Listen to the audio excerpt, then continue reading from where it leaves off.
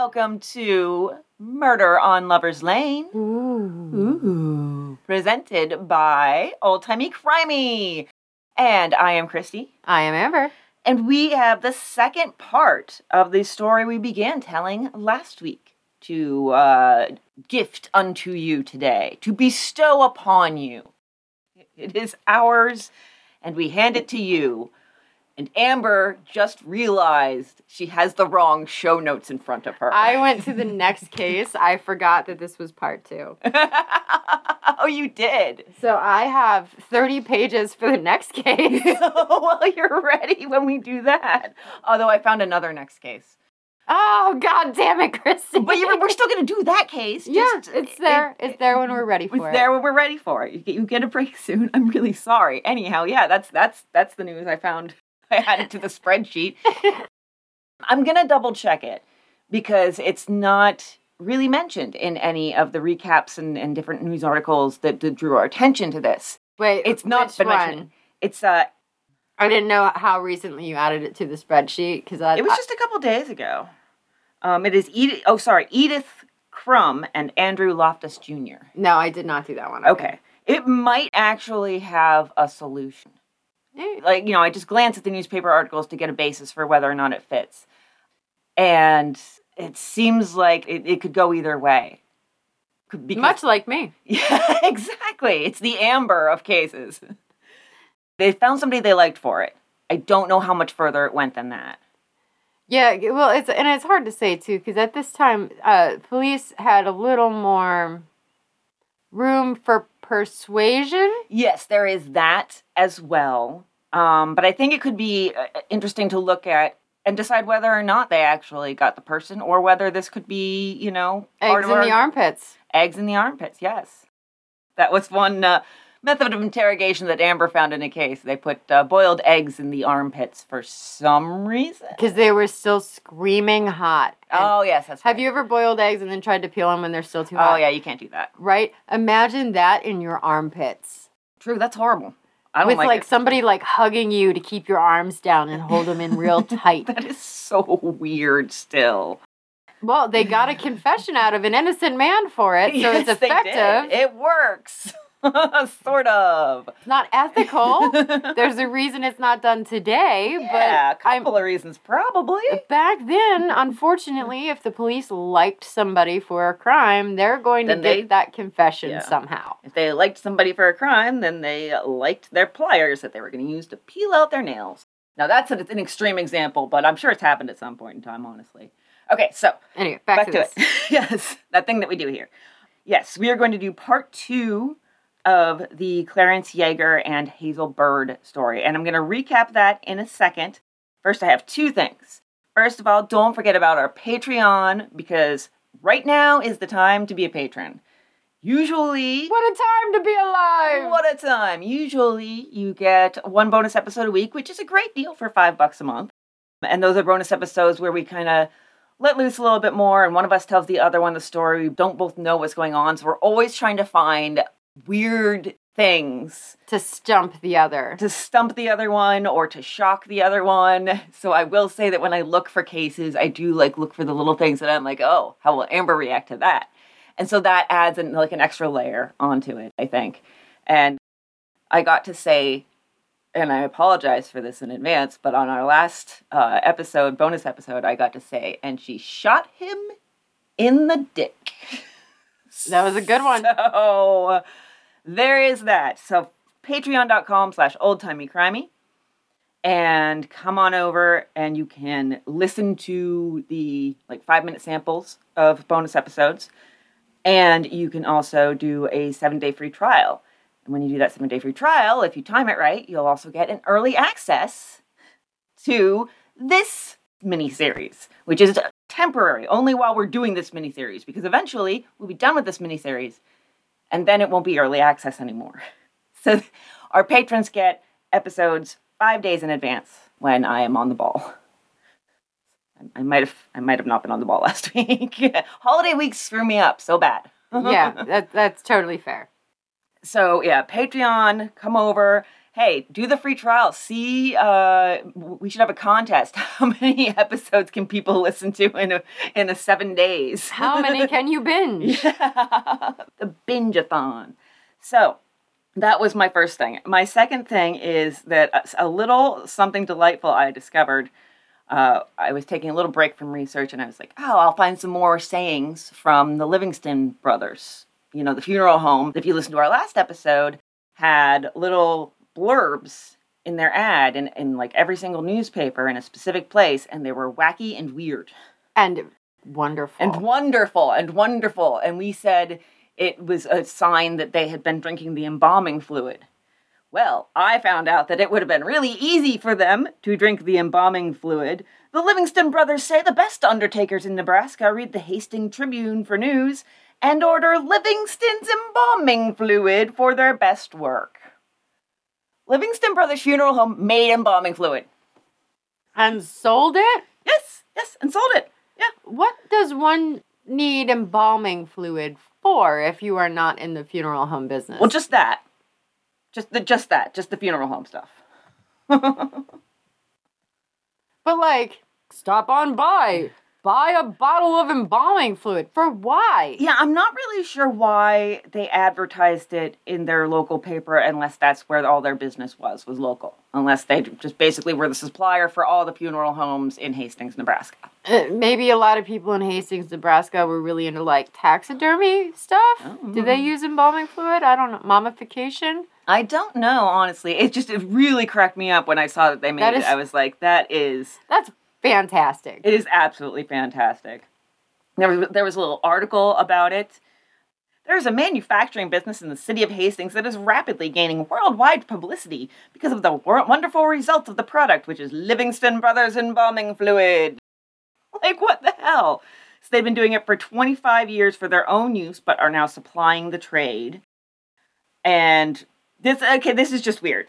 This is just a really weird way to put these things in an article that you're writing about the dead people you take care of.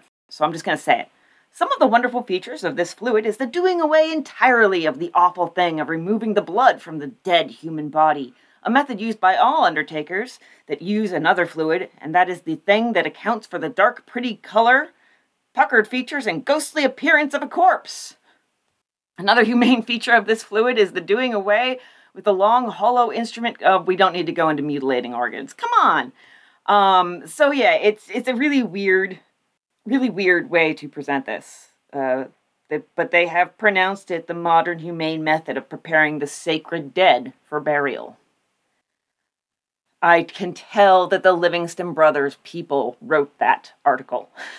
And basically submitted it as an article, as a press release or whatever, and it got published because slow news week.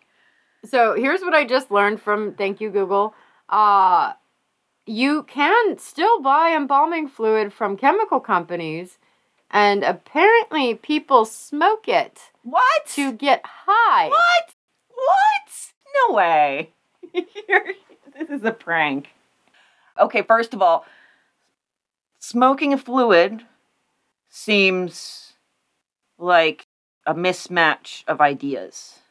So the first question is, can I buy embalming fluid? And the second is treatment for wet drug abuse. Wet drug abuse. There are all kinds of things in this world that I just do not know about. Even though the withdrawal symptoms from PCP and embalming fluid are not usually life-threatening, they can be unpleasant. My Lord. That is something I never knew. Nope, never knew. Could have gone a whole lifetime. So they were drug dealers. I bet they were definitely getting high on their own supply.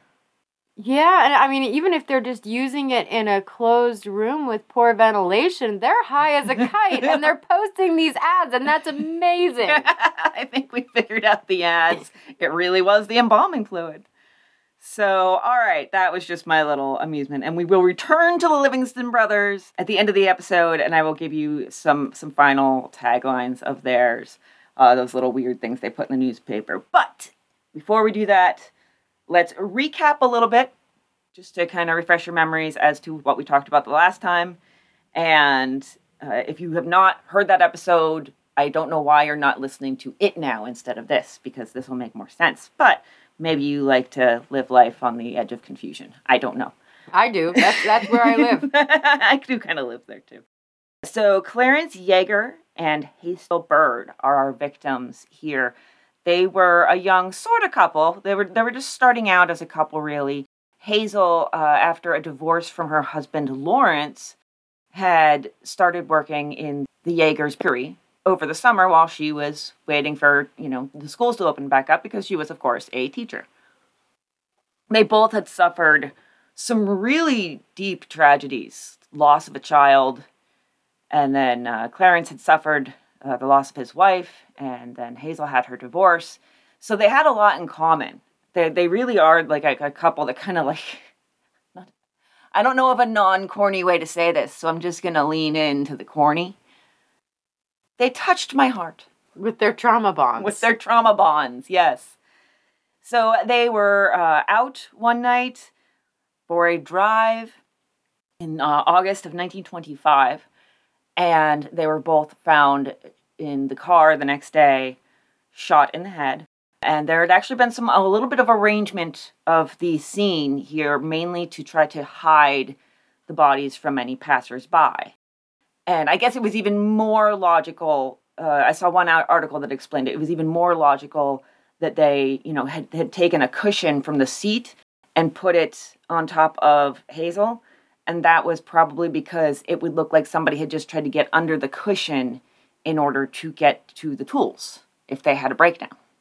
So, actually, maybe they were just using the one thing that they had handy, the cushion, but I think that's pretty fucking smart. Yeah. Like, to stage it like a scene and have like an internal logic, internal consistency. So, that's the situation there. And are you still reading about embalming fluid? No, I'm learning about the Livingston Brothers funeral business. So it's still open today, but they've merged with 2 other funeral homes. Oh, you know what? I did see somewhere I saw an ad for like Livingston, like with 2 other names, and I was like, that was probably them. Yeah, it actually was. So they moved their business from Harvard on January 1st, 1904 to 431 West 2nd Street. In 1945, the original owners retired. Don Butler and his brother Floyd purchased it, making it the Livingston Butler Funeral Home. And then in 1951, they merged with Boland Funeral Home, and that had been in Hastings since 1913. So then it's the Livingston Butler Boland Funeral Home. Wow. And they've moved a couple of times, been in their current location since 1981, and it is apparently still in the family. Nice. But not the Livingston family. Now it's the Butler family that it's in. But yeah, very strange.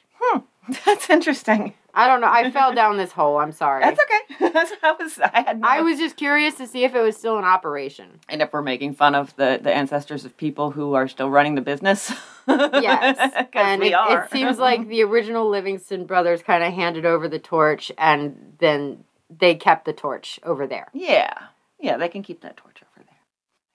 Oh, another thing of interest that kind of came up in the days following was the fact that there had been 2 robberies on Hazel Street 1 week prior to the murders. That seems suspicious. That seems a little suspicious, yes. So you have that, you have other robberies going around in town and out of town, and you have an item from one of the robberies found at the murder scene. Yeah. A brown overcoat. And these robberies, things like overcoats were taken, suits of clothes, jewelry. I mean, some stuff you can sell, but not what you would think of as like a lot of high-ticket items. Yeah, and always a bag. Oh, yes, in a traveling case. Yeah, a traveling bag, leather usually. So, yeah. And then that's pretty much where we left it. The main person of interest that anybody could think of just yet was, even if you were just listening to the episode, you probably were like, Lawrence, Hazel's ex-husband. So there is that. And then Hazel had been pretty popular. She was a very attractive young lady. And she'd gotten some aspiring suitors, we'll call them. They were aspiring suitors. How very PC of you. Yes, in the year since her divorce. But it didn't seem like she actually wanted to accept any of them until Clarence came along. But those guys were still in the background, so we're going to be talking about a few of those too. So yeah, let's talk about the investigation. What did they do here? What, resources did they bring in? Well, they have the state sheriff, Sheriff Condit, come out to assist in the investigation. Now, he is having a really busy week. The same day that Clarence and Hazel were found, 2 desperados shot a North Platte policeman and a sheriff in Kansas. And they have planes searching for the people thought responsible. So there's a massive manhunt going on. He's got 2 murder cases. He's a busy guy. Now, this other murder case... So he's here. They bring in some bloodhounds that wouldn't be helpful. Or no, I can't remember if they actually brought in bloodhounds or if they said we won't bring in bloodhounds because too many people had been around the scene after the bodies were found. As was common, but they had even closed down the scene. Remember, we cheered. Yeah, but how long did they keep it closed? Yeah, that's true. All right, guys, we've seen all we can see. Let's go ahead and remove the tape. Let them go see if they can find any teeth. Maybe somebody wants to come and wash this car? Just take it to the OK Garage. Take it to the OK Garage. It's okay. And Clarence's father actually hired 2 detectives, one from Lincoln and another from Grand Island. He was dissatisfied with the official police investigation from pretty much day one, although he was certainly diplomatic about it. So, witnesses. We have some interesting witnesses here.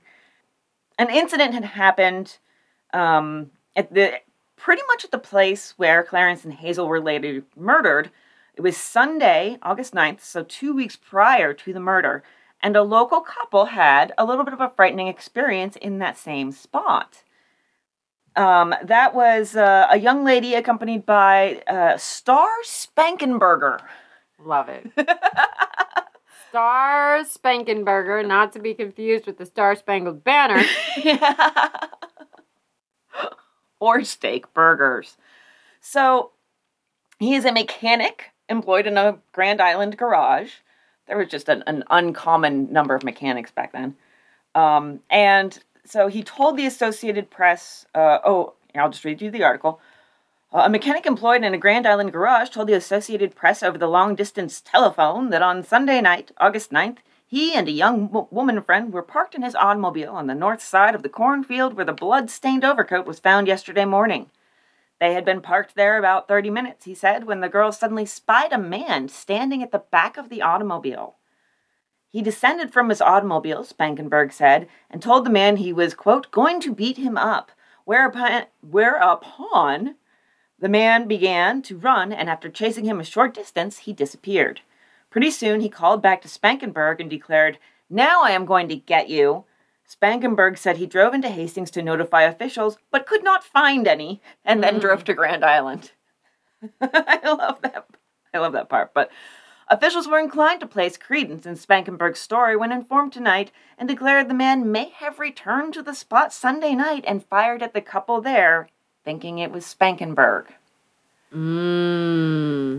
So that particular, witness to another incident in the same place does bring forth a theory of mistaken identity, which we've seen in previous Lover's Lane cases. It's kind of prone to many different potential motives, but a lot of them are because it's dark and lonely in these Lover's Lane murder scenes. Well, and so I'm less inclined to believe that just because the robberies that happened right near Hazel's house. Yeah. And he might have been angry, but he also might have been getting ready to take those 2 out. They spotted him before he could have the element of surprise. And so he's like, well, I'll get the next group of them. Exactly. It very well could have been just a case of, they happened to be lucky enough to get away. So. Because that chick was vigilant. Yes. Yes, good on her. She's never named, which is... Of course not. But I appreciate that. They're protecting her honor. Yeah, well, and she's the one that saved the day. Yes, she is. And her boyfriend gets out of the car and goes, I'm going to beat you up. I'm going to beat you up. Dude, come on. Come up with something a little better. So there's also a report that 2 men had stopped at the Derek's residence Sunday afternoon, the day of the murder, and asked for somebody named Bird. So that's like a couple blocks away, respectively, from each of their houses. It's not necessarily like same street or neighborhood, but it's not far either. It seems like that Bird was somebody unrelated, Bird spelled with a Y instead of an I, who lived nearby. So that kind of, everybody was all excited about that for a minute, and then it was like, oh, they're just looking for Mr. Bird. Different bird. So they did find the guy from the night of the murder who had been driving that Ford coupe that was following Hazel and Clarence when they were driving and accompanying Clarence's brother Lloyd because his headlights were out. So it's funny because Lloyd had said, yeah, I think it sounded like a Ford coupe, and sure enough, good ear. I don't know how. He was a mechanic. Maybe he was a mechanic too. Yeah. Pretty much everyone was. He was a mechanic at the Better Than Okay garage. And so that person following them was a mechanic at a Ford garage. Outstanding. Right. Outstanding. Telling you everybody's a goddamn mechanic in 1925. Well, so think about it, though. That is the hot profession. Mm-hmm. Because cars are getting bigger and bigger and bigger. That is the profession that you can get into and have a whole lifetime career and lots of business all the time. Because everybody's always buying these cars, these newfangled cars. And they're so newfangled and they don't always work great. But, I mean, it's the same thing now with tech. Because our concentration is on tech. And now when you go to school to get into tech, you're pretty much guaranteed job placement. Mm-hmm. Because there's lots of those jobs available. The need is huge. Yeah, you're right about that. Yeah. So yes, just mechanics. Everybody was like, I'm going to be a mechanic when I grow up. And then they were. Well, and I love the trend right now is trades. Because so many people went into the other things. Now trades need people. So now if you get into a trade, you get to skip school. And you know what? We need mechanics again. Yeah. It's like a circle. So like now, if you want to be a mechanic, you're going to have a job because people have all these cars that need service. Only took us 100 years to get back there. We got there. Yeah. So, yes, they found that guy. He said there had not been any other cars on the road behind him, but he knew that he was following Clarence and Lloyd. He explained everything to the police, and I guess they just cleared him. They were never really specific about that, why they would, there was not a lot of follow-up. And the follow-up that was there was kind of half-hearted. Well, and it could be, too, like, hey, I know these guys. These are friends of mine. We went to school together. I did see them, and then I went back to the garage where me and my boss worked on the sound that was coming from the front wheel. Mm-hmm. Like, he could have had an alibi. He could have had a really, you're good. Yeah, but they're very vague about it to the extent where I have to put in my notes, and I guess they cleared him. Like, that's how vague they are, that you kind of have to assume some things. I'm not super comfortable with that, but we do what we gotta do. So. Yeah, they felt comfortable with it, I guess. So, but there is somebody who might have seen a car near the scene, and they say it was either a coupe or a sedan. There is also a lot of focus on coupes. There's a lot of coupe or sedan at first, and then eventually the sedan gets dropped, and they're all looking for coupes. Only coupes. Only coupes, yeah. So this is a Mr. Feist, and he relates that when he was returning from Pauline Sunday night, he saw Clarence Yeager's car turn down the road where the bodies of the victims were found Monday. He also saw either a coupe or a sedan turn down the same road immediately after the Yeager car. Just as I came up from the south to the DLD, which is a road that they never spell out and is not on modern maps, Mr. Feist said, I saw 3 cars coming from the west. Yeager's was ahead, a coupe or sedan followed, and the third car I took to be a new Dodge. I love mechanics. My lights were on Yeager as he turned north. I said to Lawrence Douglas, who was with me, there's Clarence. The Ford turned in after Yeager, and the new car turned south.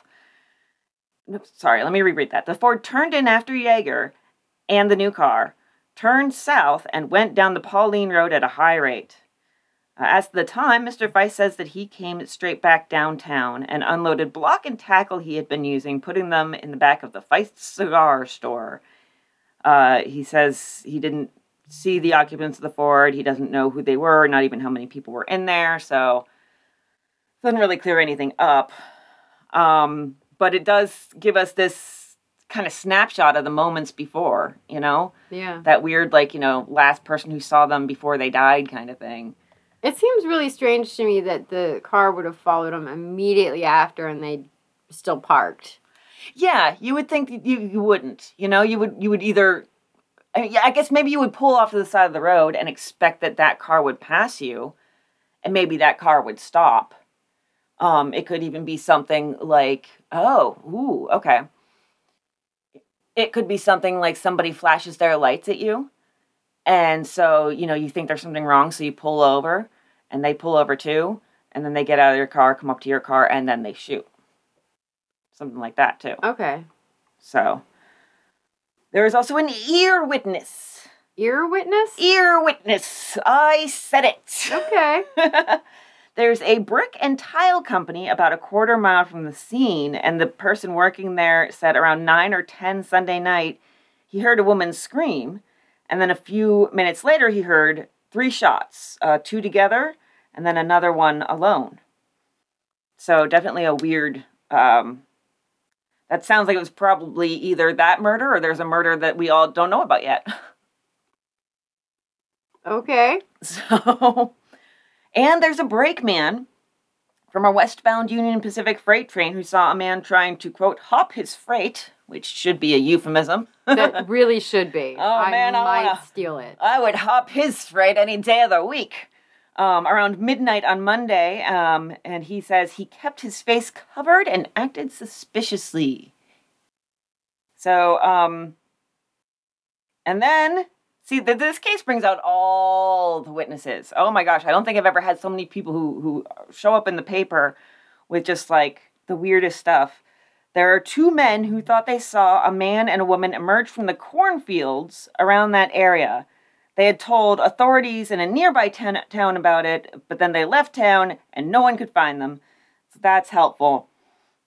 There were some footprints found in the cornfield, but they're not really able to get anything. They believe they're connected with the murder, but they're difficult to interpret, although they have been measured and photographed. So my guess from that is maybe they were too, like, smudgy. Maybe it had been muddy or something, you know? So that's my guess. So, yeah, it's... 2 men were... there reported that while they were leaving Hastings for Grafton about 3 o'clock on the Monday morning following the murder, they saw a man and a woman emerge from a cornfield east of Hastings. So this is the first time we get mention of a man and a woman. We don't really get a lot of other mention of it, but it's definitely an interesting possibility to consider. Yeah, well, and I mean, the woman could run distraction. Yeah. Damsel in distress. Oh, absolutely. Tap on the window, get their attention to her while her cohort walks up behind. Yeah. Yeah, it definitely could be a viable way of doing all this. So, it's interesting to think about a couple going around killing couples. That could be fun. That's an interesting scenario, an interesting setup. I want to write that book. All right, so shall we talk about persons of interest, or do you want to get into forensics? I have everything very neatly organized here, so we can do forensics, and then I was going to save theories for last, and then talk about our own theories and thoughts. So what are you feeling? Are you feeling persons of interest, forensics? Let's go persons of interest. Okay, I really felt that they were kind of, they could go either way. I considered moving forensics up, but then I was like, no, we'll see what happens. So, of course, the name on everybody's lips, Lawrence Bird. There were rumors flying around that he'd been seen around town recently, and countless reports that Lawrence Bird, divorced husband of Mrs. Hazel Bird, was seen in Hastings during Fair Week, or a few days before the tragedy, have been rife since the tragedy was discovered. None of these have proven to have any foundation. The Tribune has checked every rumor. Officers have also checked on every rumor, but up to 3 o'clock, none of the rumors could be verified. I love how they're like, no, we checked it and everything's fine. I guess the officers checked too, but, we checked. That's what's important. We did it. We did it. Also, the Omaha Daily News tells us that Lawrence Bird, who was living in California at this time, had been away from Los Angeles, where he was living with his sister for several months. Or at the very least, his parents, who lived in Hastings still, had heard from him last 4 months prior. So they're trying to contact him in California. And the police receive a telegram that said Bird left Los Angeles a few days ago. This was explained as a vacation that he was supposed to be back from soon. I'm sure that Hazel would have been like, oh, it's nice that you get a vacation, Lawrence. It's really nice that you get a vacation while I'm taking care of our child and working 2 jobs. Right? Yeah. Fuck you, Larry. Yeah, Larry's a bit of an incomprehensible toilet seat. I've decided that's my new insult. I like it. It's my new go-to whenever somebody is just like gross beyond understanding or something. You incomprehensible toilet seat. So. Why is it square? I'm glad you recognize what I'm referring to, which is my own joke. Because I'm just that much of a loser. So, he's on vacation. They talked to his dad and his brother, and both said that last they knew, Lawrence was in L.A., living with his sister. And everybody was really surprised as the days went on, and Lawrence hasn't gotten in touch with authorities. The murders had been pretty widely publicized, and it's his ex-wife, so he has to know by now, right? I mean, you would think, as days and days go by. So the sheriff of, he does come in on August 31st, so 6 days after the murder, he does come in to the the Los Angeles police station. Lawrence Bird, 30, Santa Barbara plasterer, strolled into the sheriff's office here, said he was wanted in Hastings, Nebraska for the slaying of his divorced wife and a man companion, and asked that he be housed in the county jail until authorities checked his alibi. No request being on file for his arrest, Bird was told to go back to his Santa Barbara job and resume plastering. Oh, he was just trying to get the day off of work. I'll turn myself in now. I'm going to go get plastered. I mean plaster. So, yeah, he, I guess there was some miscommunication between Los Angeles and Hastings, and they didn't know that they needed to keep an eye out for him. But finally, the sheriff of Los Angeles apparently talked to Bird, said that Bird had come to them and proven his alibi. And the LA sheriff telegrammed the Hastings sheriff just basically saying, here, I have it actually. On investigation following your telegram on August 27th, it was found that Lawrence Bird's sister, Mrs. Alexander, had received a letter from him dated and postmarked Santa Barbara, California, August 24th, 10 a.m., stating that he was working in Santa Barbara and would be home on Saturday night. Deputies were detailed to locate and bring in Lawrence Bird, and on August 30th, having learned from his sister that he was wanted by this office, he came in voluntarily and was closely questioned regarding his movements for the past month. Bird stated that he was continuously employed as a plasterer. So the chief of police at Santa Barbara was telephoned for verification of Bird's alibi, and it was found okay. Okay. Yeah, they basically just say, oh, it's okay. And so it's kind of strange. And that is a distance. That's about a 23-hour drive today with our faster cars and probably smoother roads. Depends on the state. Yeah, it would depend on the state. But even, could you imagine? You would have to drive for a solid day, no sleep, make a murder happen, and then drive back for another solid day with no sleep, and then go to work. Yeah. And that's assuming you had the weekend off. Yeah, I doubt it. You would have had to miss work. And there's that's a lot. I mean, I guess you can miss work and potentially still keep your job. We don't know that he didn't miss work. But his alibi apparently was okay, so I guess that's what we get. He was cleared one way or the other. Lawrence Bird, no longer a suspect, although it takes a little while for that to happen. Now, there have been some itinerant horse traders around the area around the time of the Brown robbery. That's the robbery where the coat was found near the scene of the Clarence Yeager and Hazel Bird murders. But Sheriff Harm traced them south of Harvard. That's our local sheriff there. And that's 23 miles. And they didn't have one bit of stolen property on them. Now let's look at potential suitors. There's actually quite a gaggle of these. I love it. A gaggle of suitors. We have a gaggle of beaux, or aspiring beaux. Police looked at some of these guys that Hazel spent some time with, or that wanted to spend time with Hazel. There is a distinction. We have Henry Hinrichs. Now, he was Hank from the phone call.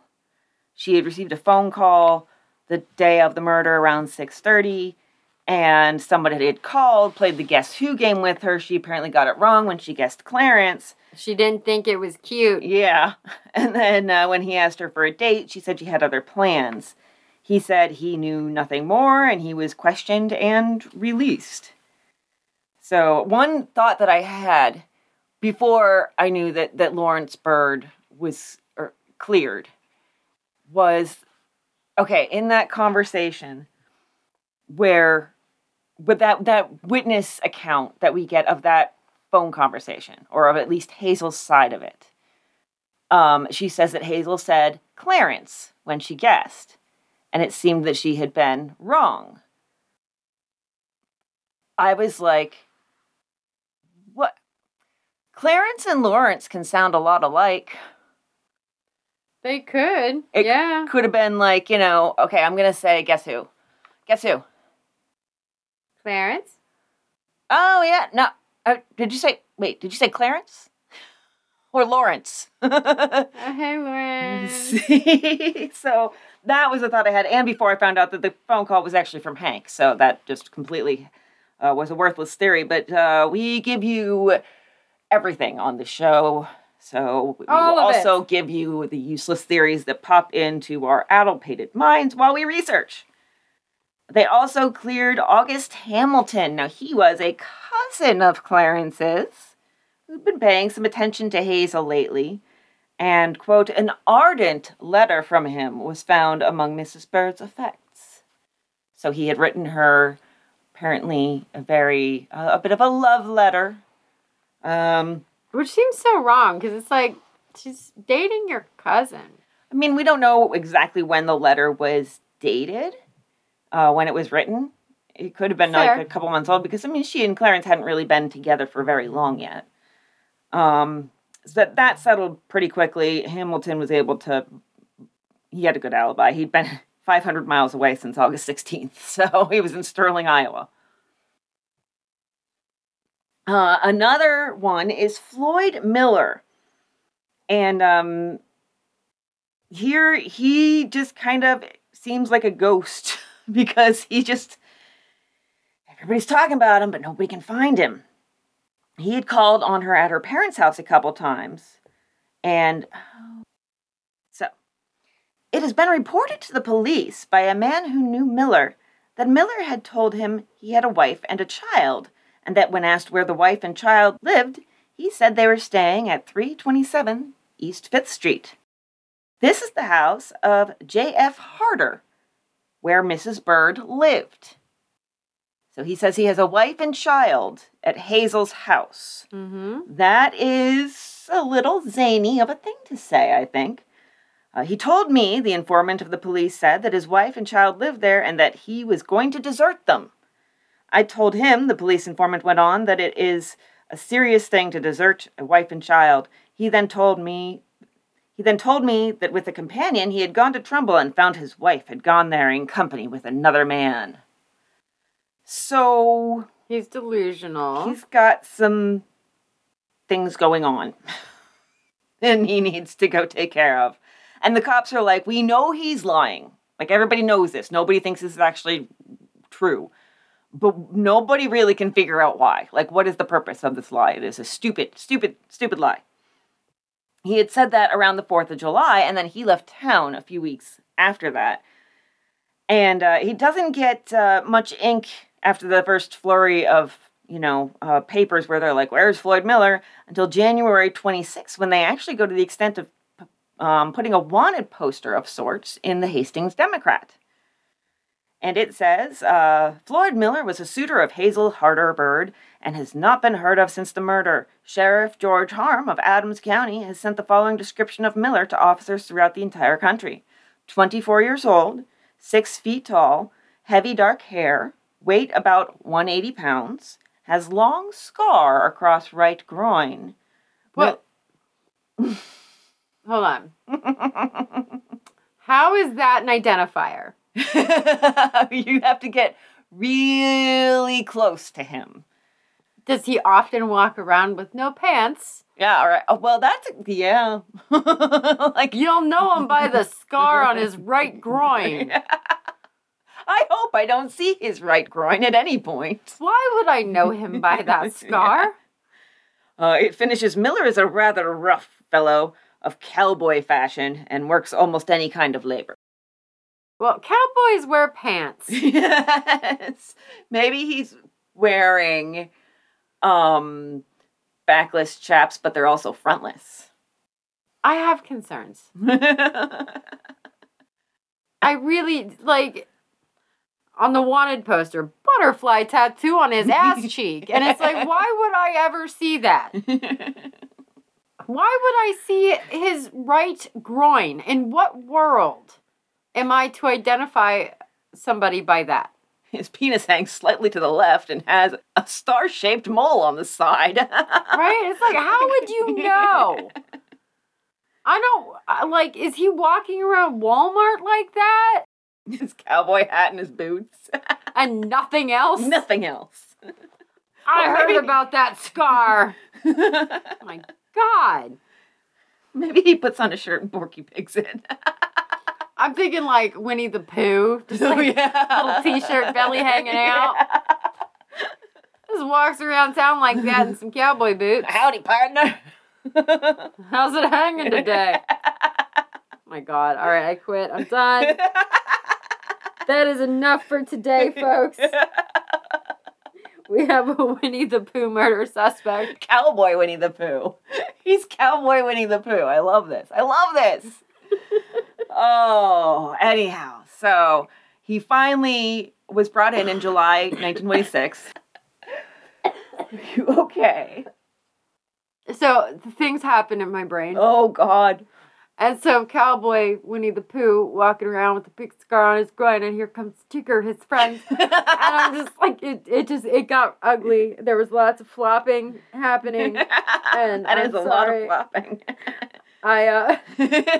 Your brain went to the weird place. It did. I just imagine a full-grown naked man with a tail just bouncing on it. Oh my God. I'm done now. What is wrong with my brain? It's still jumping. Okay, I'm going to try it. All right. Oh. So here we have the next persons of interest. Really interesting. So it's 2 suspects of the police murders the day after the Bird Yeager murders happened. So those murders of a sheriff and another law enforcement officer in North Platte and in Kansas. So these 2 are suspected of stealing a car at Grand Island Saturday night. The car was later found abandoned at Concordia, Kansas. That's about 136 miles. Hastings is between, with Grand Island being the closer of the 2 at 25 miles away.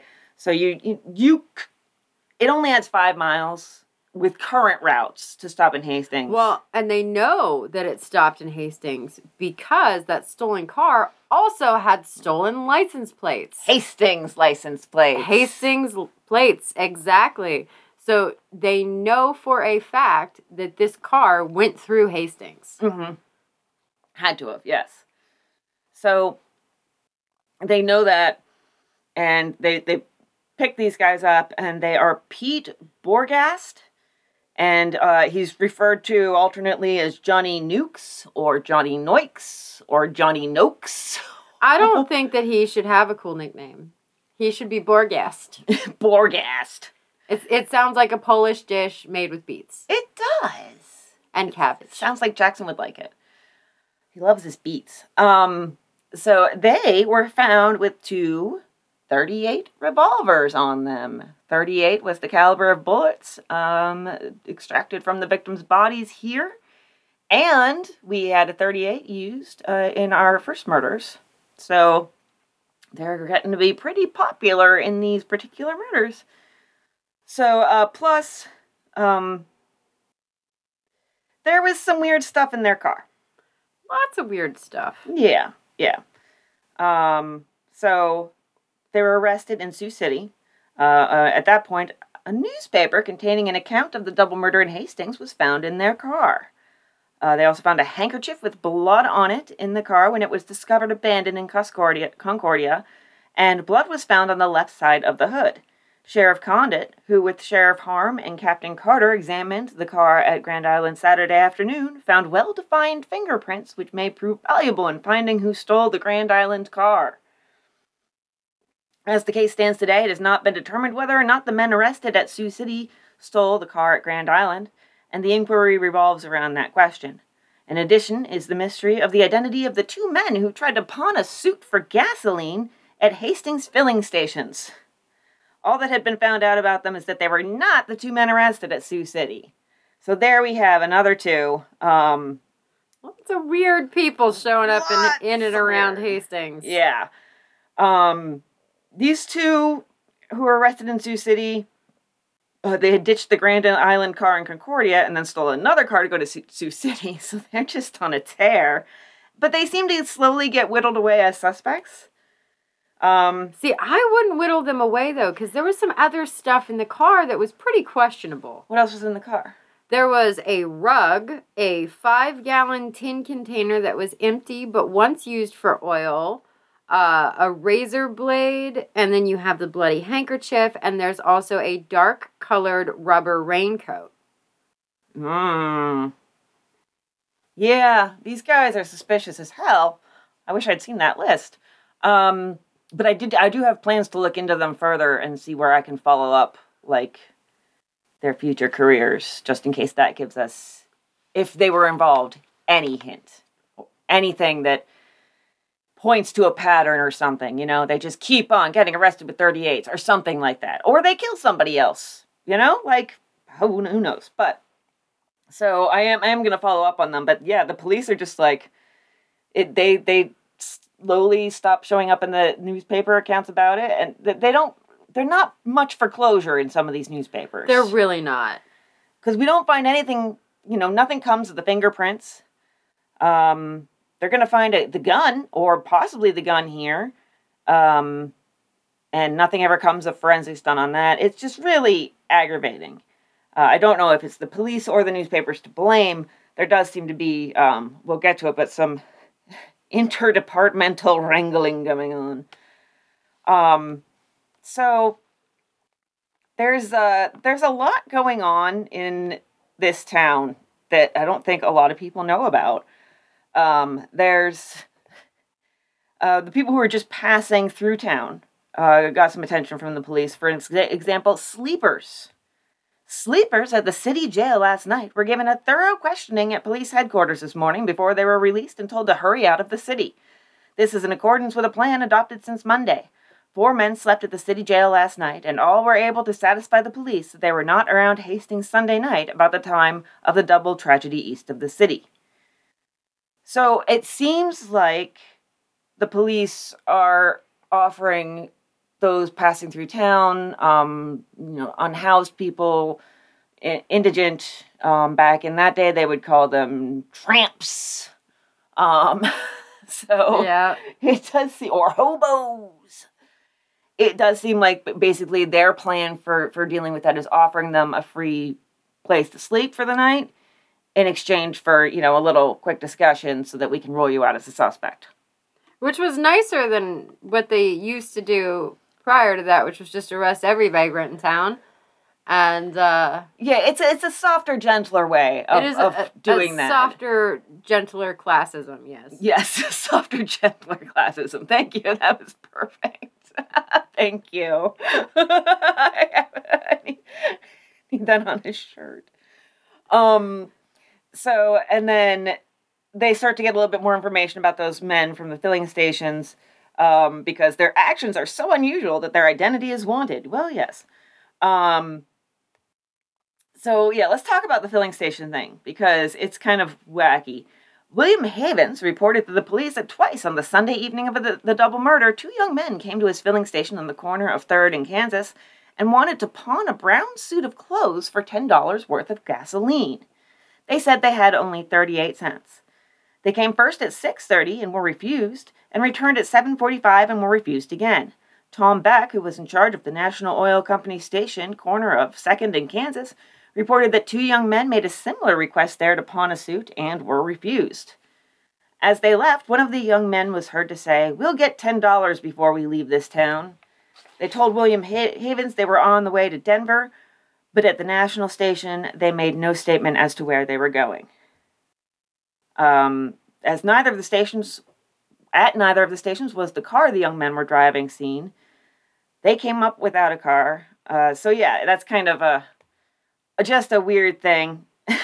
Like people just walking around trying to exchange suits for gas.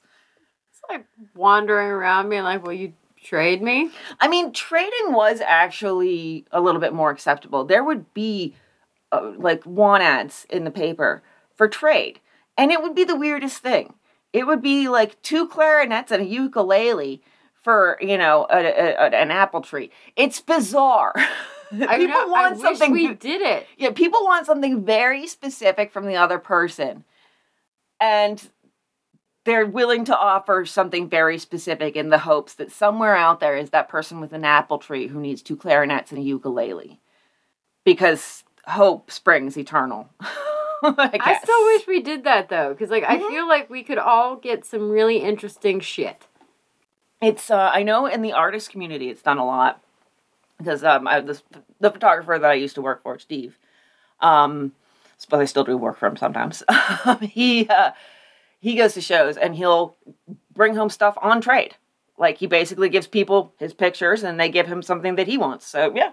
It's nice. I enjoy the barter system. I think it's great. Yeah. We all have stuff the other people want. So they pick up one guy for that, E.M. Stewart of Denver, interestingly. I mean, it is weird that Denver's popping up here in this manner. They toss him in jail for several days. Turned out, he said he'd just run out of money on an automobile tour and was just trying to sell a suit for gas money. But it did just raise some eyebrows, specifically because somebody was trying to sell a suit. A brown suit. There was a brown suit stolen, I believe, in one of the robberies, and at least one of the robberies, probably more than one. So, but that guy pretty much just is, and it's funny because this is another thing the newspapers do. They don't, like I said, there's no follow-up. Remember, it was 2 guys who were trying to pawn this suit. The newspapers tell you that they pick up E.M. Stewart of Denver, and then they never talk about it again. The second guy never gets mentioned again. It's like as soon as something comes along to fill at least half of the blank in their head, they fill it all in. Yep. They're like, we're done with this. That's good. We're done. Put it over there, shut the door, and move on. Then we have this really interesting trio of people. This was some shit here. Mr. and Mrs. Charles A. Parker and Albert Endley of Mattoon, Illinois. Did you read about them? No. This trio? Oh, boy, are you in for it. Okay. They were picked up in a car near Hastings 3 days after the murder. And in addition to guns, they have some other weird shit in their car. Everybody was carrying weird shit in their car, but this is... Guns found in their possession were claimed to have been owned for a long time. 3 guns found in the seat of the car were said to have been kept for self-protection. 4 other guns and a rifle were merely carried because of their value, it was said. A gas mask carried in the car was said to have been found by them. Charles Parker said he thought it was a canteen. The gas mask was picked up at a campsite in Illinois, he said. Gas mask, canteen. Yes, I can see how they're interchangeable in your mind, Charles Parker. You incomprehensible toilet seat. Same thing. Same thing. So among the articles were 1925 automobile license plates. So there's an Illinois one, a Missouri one, and a small plate labeled Charleston 1095. Oh, sorry, there are 2 Missouri plates. A quantity of cheap jewelry was also found in the pocketbooks and small boxes. A complete check of all articles was made this morning by State Sheriff Condit and Captain Carter, and all items bearing a trademark or number were listed. Shirts, clothing, underwear, neckties, knives, mechanics tools, cigarettes, cigars, and an endless variety of items were listed. How do you know what's in my dresser? Because of course you have mechanics tools in your dresser, Amber. I actually do. I'm not surprised at all. Hey, you know what? I will say this. I have needle nose pliers in probably every room of my house. They are so handy. They are handy, yeah. Agreed. I agree. So these 3 claim to be just passing through on their way across the country. They say that they're from Illinois. Hastings cops call the Illinois cops, and the Illinois cops are like, we don't know those names, but we're looking for a couple of people that those people might just be. So this is back in Mattoon, Illinois, so 2 Coles County youths sought for robberies Sunday.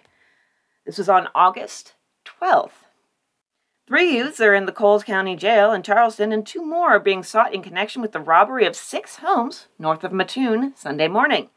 Coles County authorities later discovered most of the household goods taken by the robbers. The men in jail are Robert Barnes, George Knapp, and Joseph Toots. That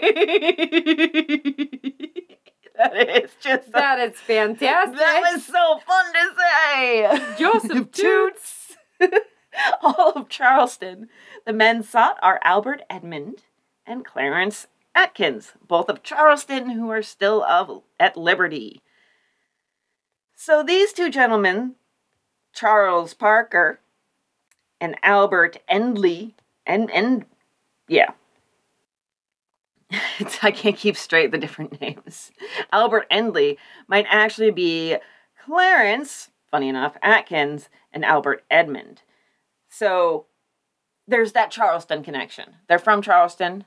A Charleston license plate was found in their car. So there's that. That was on August 12th that the burglary happened. That's just 4 days before the home burglaries in Hastings started in earnest. The only burglaries prior to that was there was one at the beginning of the month of the dentist offices. Yeah. So, and 2 weeks before the murders. That, to me, the timing is a little ridiculous. Well, and the MO is different between the dentist's office and the homes. Yeah, I kind of count the dentist's office as a big maybe. It's such an outlier. And I'm hard kind of wondering if it wasn't just like breaking in and using the laughing gas. They said there were no drugs missing. But how would you know with laughing gas? I don't know. There's got to be some way to measure it. Well, there was probably no pills missing, but if they had a large container, a couple of kids could have broken in through the window, huffed some, and then gone on their way quite giddy. Well, remember that the professionalness of the thieves was remarked upon because they closed and latched all the doors and windows that they used. If you do some laughing gas, you're probably not going to leave things nice and pretty behind you. You're probably just going to go giggle down the street. Dad is a dentist. Amber thinks she's solved the mystery of the dental burglary. I bet one of those dentists had a teenager, and him and his buddies were like, let's break in and do this. And they did it, and it was a hoot. And so they did it again at a different office. Nancy Drew's spiritual descendant right here. That's Amber. I would have done it as a teenager. That's really what I'm going off of. If I knew that there was something at my dad's office that I could get high on or have fun with, I would do it. And especially when you know that there's no security system, but you also know that your dad will be pissed if you break anything. Well, it was 2 different dental offices, so maybe the dentist kids were like best friends and got up to all kinds of shenanigans together. Totally possible. It's a smaller town. Yeah. You're bonding over dental work. My dad's a dentist. It sucks. So yeah, that doesn't really go anywhere again, although those are another group I'm going to be chasing through the newspapers through the decades pretty soon here. There's a list. There's a list of searches I must do and research I must perform. But it strikes me as so weird that this trio was there. Possibly. They have all this stuff in their car. The only thing that dissuades me from that is it's never mentioned again. And if the cops checked the stuff, they would probably be able to trace it to some of the local burglaries. Bring in the people who were burglarized and have them look at things and say, that's mine, that's mine, that's mine. And, if they need to prove it, whatever. Or, match it up to a description of things that were taken from the homes. Anything, really. It just says they're going to, take down all these details about all these items, but then nothing is ever done with that. Again, no follow-up. Maybe something was done. Maybe they checked it all out, and none of those goods could be matched to anybody here. So maybe I'll find them arrested in Illinois because all that stuff was from Illinois. Yeah. So, I don't know. I can't track down every tiny person of interest. Sometimes I have to save my energy, but these three I will be tracking down just to make sure, just to write them off completely. So then there is, of course, the question: could it be the work of a woman? One of those beings with uterus? I don't think anyone thinks it's 100% a woman, but I think a lot of people are like, could be like a couple. Well, here is the thought process of the investigators. Some officers who have worked faithfully on the case believe they see the hand of a woman in the crime. During the investigation, a woman of wide experience was asked the hypothetical question: if you were to murder a man and a woman, would you deal more ferociously with one than the other? A woman, in such a case, would deal more ferociously with a woman, was the answer. So this is their entire basis, because Clarence was shot once and Hazel was shot twice, and there was the disarrangement of Hazel's clothing, which may have also happened when the bodies were being stuffed into the car. Yeah. It's a really strange thing to say. They're just asking somebody who they think has this wide experience, a woman of wide experience, which, by the way, is going on my tombstone. Christy Baxter, a woman of wide experience, and tombstone and business card. So, but this is how we're solving mysteries. This is how we're solving crime. Murders now. We're just picking a random woman off the street, asking if she has wide experience, which I think means she's a murderous slut. I'm pretty sure. Wide experience certainly seems like she puts out. She definitely, according to them, puts out, and yeah. And she's also wrong. So, just hypothetically speaking, crime tips, remember. Mm-hmm. Obviously, you want to kill the man first. Yeah. They're physically stronger. You want to kill the man first, 100% of the time.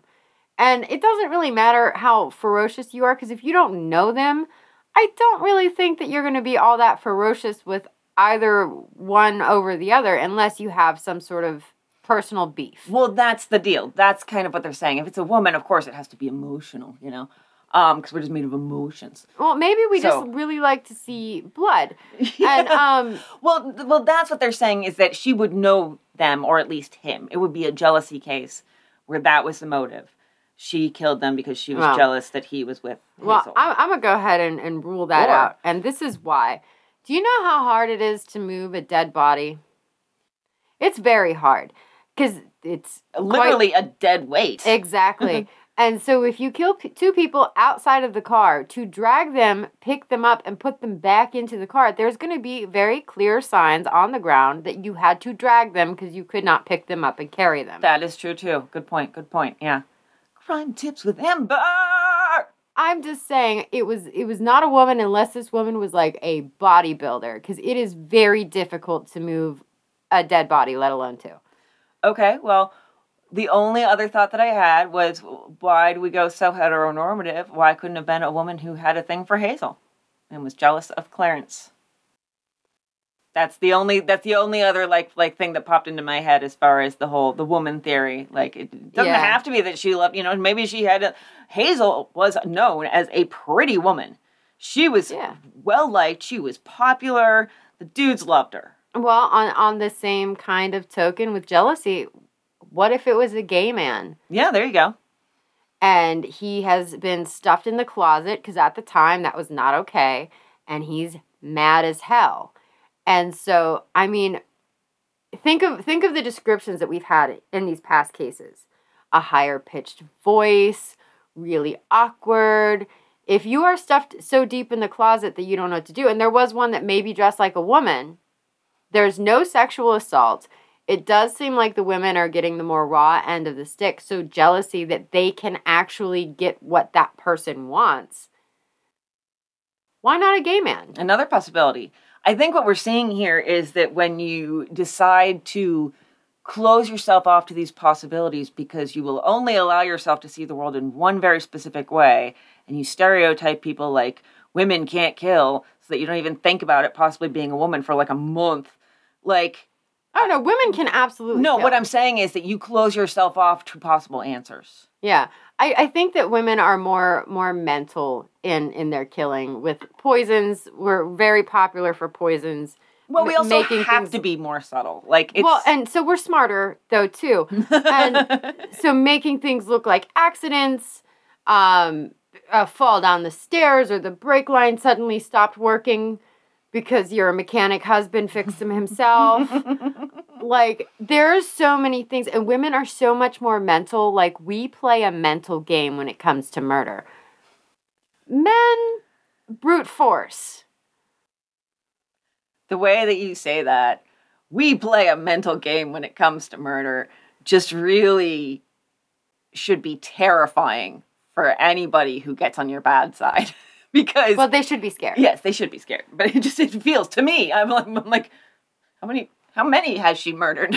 You'll never know. I'll never know. Yeah. Well, yes, I will. So, they say that the disarrangement of Hazel's clothing was said to be a, quote, planned indignity. Yeah, I feel like all of the disarrangements in all of these cases, like, there was actually no, like, assault. And it's really almost like staging the crime scene. I think in the first one, we do get told that there was a, quote, unquote, criminal assault. There was a rape. In the first one.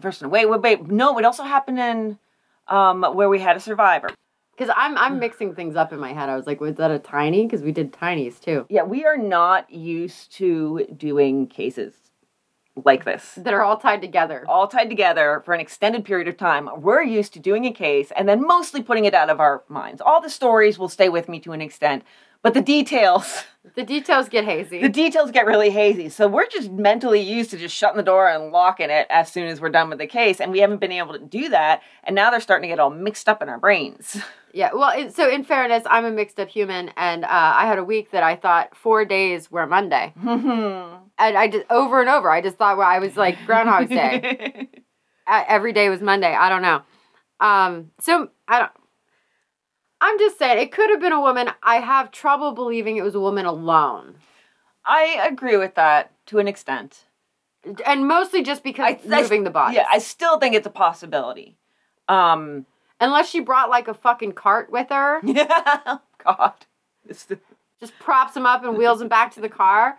Which, you know what? Again, women play a mental game. Maybe she came prepared.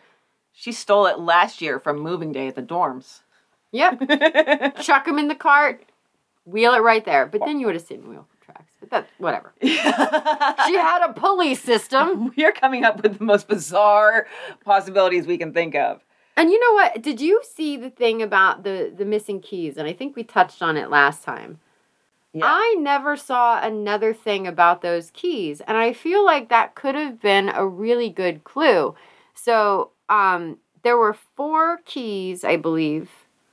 Yeah, 4 keys were taken from Jaeger and just disappeared. And one of them was like a post office key, a plane key number, a Vassar key.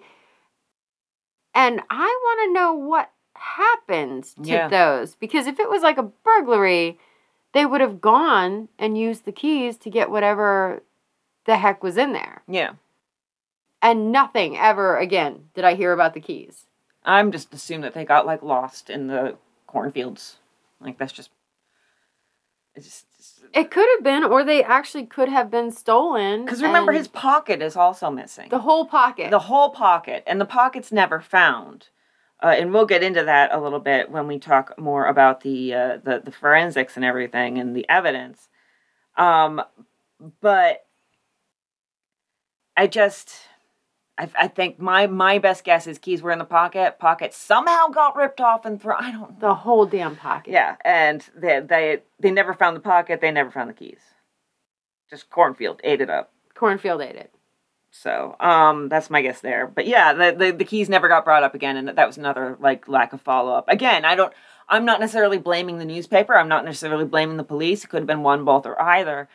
It could be a case of the police just not being cooperative with giving the journalists information, and they are sort of the gatekeepers of that, especially in the days prior to, FOIA being a thing. So there is that, or it could be lazy journalists. Maybe they're just not asking the questions, or maybe they're just not including pertinent information that they need to include just because they think that they don't need to tie off any of these loose ends for us, their readers 100 years in the future. Yeah. And readers and critics 100 years in the future. So these murders are now tied. An explicit connection is made between the murders in Hastings and those in Indiana, Illinois, and Colorado about a month after the murders. But it's only when Detective Kavanaugh, who investigated the Indiana ones and showed up in subsequent murders as well, comes to town. So he is a proponent of the criminal degenerate theory. And he says that's because all the murders were committed with .38 caliber revolvers. Okay, let's stick with that for a second. All the murders were committed with .38 caliber revolvers. I know at least one case, I believe Denver, we did not ever get the caliber. Yeah, but if Kavanaugh was there and he's saying it was all 38 if he's caliber. saying it was 38, that's the only information I've had so far confirming that, but it's a pretty good source. I kind of can't ignore that, so I'm going to consider that question mostly answered affirmatively. He also noted the commonality of the bodies of the three women who had their clothing disturbed. And they say, quote, in the first three murders, Kavanaugh had the belief the murderer was a degenerate. This was strengthened by reports of thefts of useless articles from farmhouses in the vicinity of Hastings. So he's, basically the robberies, the burglaries are another, positive indicator. But we also get, this is wonderful, a new phrasing for serial killer. They're trying. They don't have a word for it yet. They don't have a phrase for it. They don't know what exactly to call it. So they're trying some things out. And so they try out super killer. That sounds like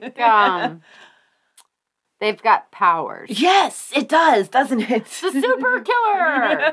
Sounds like he should have a cape, but that would be problematic because I'm sure that would get really bloody, Like always waving in the wind, and then all of a sudden the wind whips it around and it lands on the murder victim and soaks up the blood. A cape is not practical murder wear. I don't like it for a murderer. I do like it for like a weed killer. Yes, that could work. Yeah. Super killer.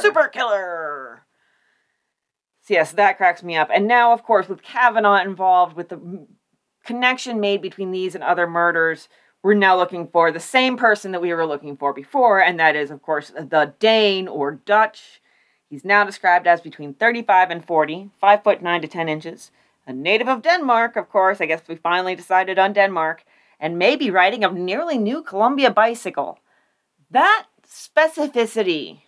That's very specific. It's very specific. It feels like they are referring to something. Maybe there was a robbery where a bicycle was taken that we don't know about. Because I hadn't seen anything, but I didn't look for bicycle robberies yet. Yeah, I didn't dig into those either. But they like to really lean on those. They do, yeah. So then there's the Omaha Sniper, who is, I'm not going to get too deep in the weeds here with him because this is a completely different MO here. But here's what he did. His name was Frank Carter. He stalked and murdered victims with the intent to rob them. And how he would do this is he would shoot them in their homes as they stood in the windows at night. So in February 1926, he murdered a mechanic, then a doctor, then a railroad detective. Then he also did some terrorizing during the day. He shot one person in the face and fired through windows, and basically left Omaha at a complete standstill. Finally, 2 weeks in, he was caught, he was tried, he was found guilty, and in June 1927, he was executed in the electric chair with the reported last words, "Let the juice flow." Those are pretty cool last words. If only he'd said, "Let the milk flow," we'd have known we caught the Dane. Good old Dutch and his milk. May I have a glass of milk before you execute me? All right, so let's talk forensics. Or do you have any other persons of interest that I skipped over? Nope. Okay. I thought I got everybody, but I wasn't sure. So a little bit about forensics here. A few days into the investigation, I guess there's a question as to whether Hazel was shot twice or more than twice. The sheriff is oddly cagey about it, and you can't even really for sure figure out if there was an autopsy. County attorney stated that no autopsy was made last night in connection with the removal of the bullet from Mrs. Bird. Previously, an X-ray photograph had been made of the skull. The first examinations were understood to have revealed that Mrs. Bird was shot twice, but the county attorney today declined to either affirm or deny that later examinations have revealed that she was shot more than twice. So it feels like they only did an X-ray of her head thus far. And they didn't actually do an autopsy. That is really strange. And I know now you have to do an autopsy for any sort of suspicious... 2 bullets to the head is pretty goddamn suspicious. Let's examine that. Let's look at the bullets. They do eventually, I know, get the bullets out, but it's just very strange. So now there was, if you recall, this was a smaller detail, but there was a crimson puddle behind the car a little ways when the murder scene was first discovered. And they thought it was blood. They had to go through all of these mental gymnastics trying to figure out where Hazel was, where the killer was, based on this blood. And then they find out, once they have it analyzed, that it is not blood. No idea what a crimson puddle was. That is strange as hell. The only thing I can think of is that maybe their tests were wrong and it is blood. No, there is a fluid in vehicles that is red. Oh, well, yeah, that would make sense, of course. And I know this because I was going on vacation one year and I made it to the turnpike and some hose popped and my whole engine had this red fluid underneath. Oh, gosh. Okay, all right. As the car was billowing smoke. So this is how I know that there is a red fluid. And I imagine in the 20s it was probably even maybe deeper colored than that. Yeah. Because... maybe thicker... higher viscosity. Yeah, so it could have been some sort of vehicle fluid. Yeah, that's a good point. All right, yeah. I don't know why that wouldn't occur to them. Why does it occur to us? But then when there's mechanics every 10 feet, when you can't spit without hitting a mechanic, and nobody thinks, vehicle fluid? Yeah, and I don't remember. I wish I'm not a mechanic. I do not remember what fluid it was. It was important to the operation of the vehicle. I recall that much. Okay. Well, we know there was fluid. So then, of course, there is the infamous pocket, the left pocket of Clarence Yeager's trousers. They asked farmers to keep an eye out.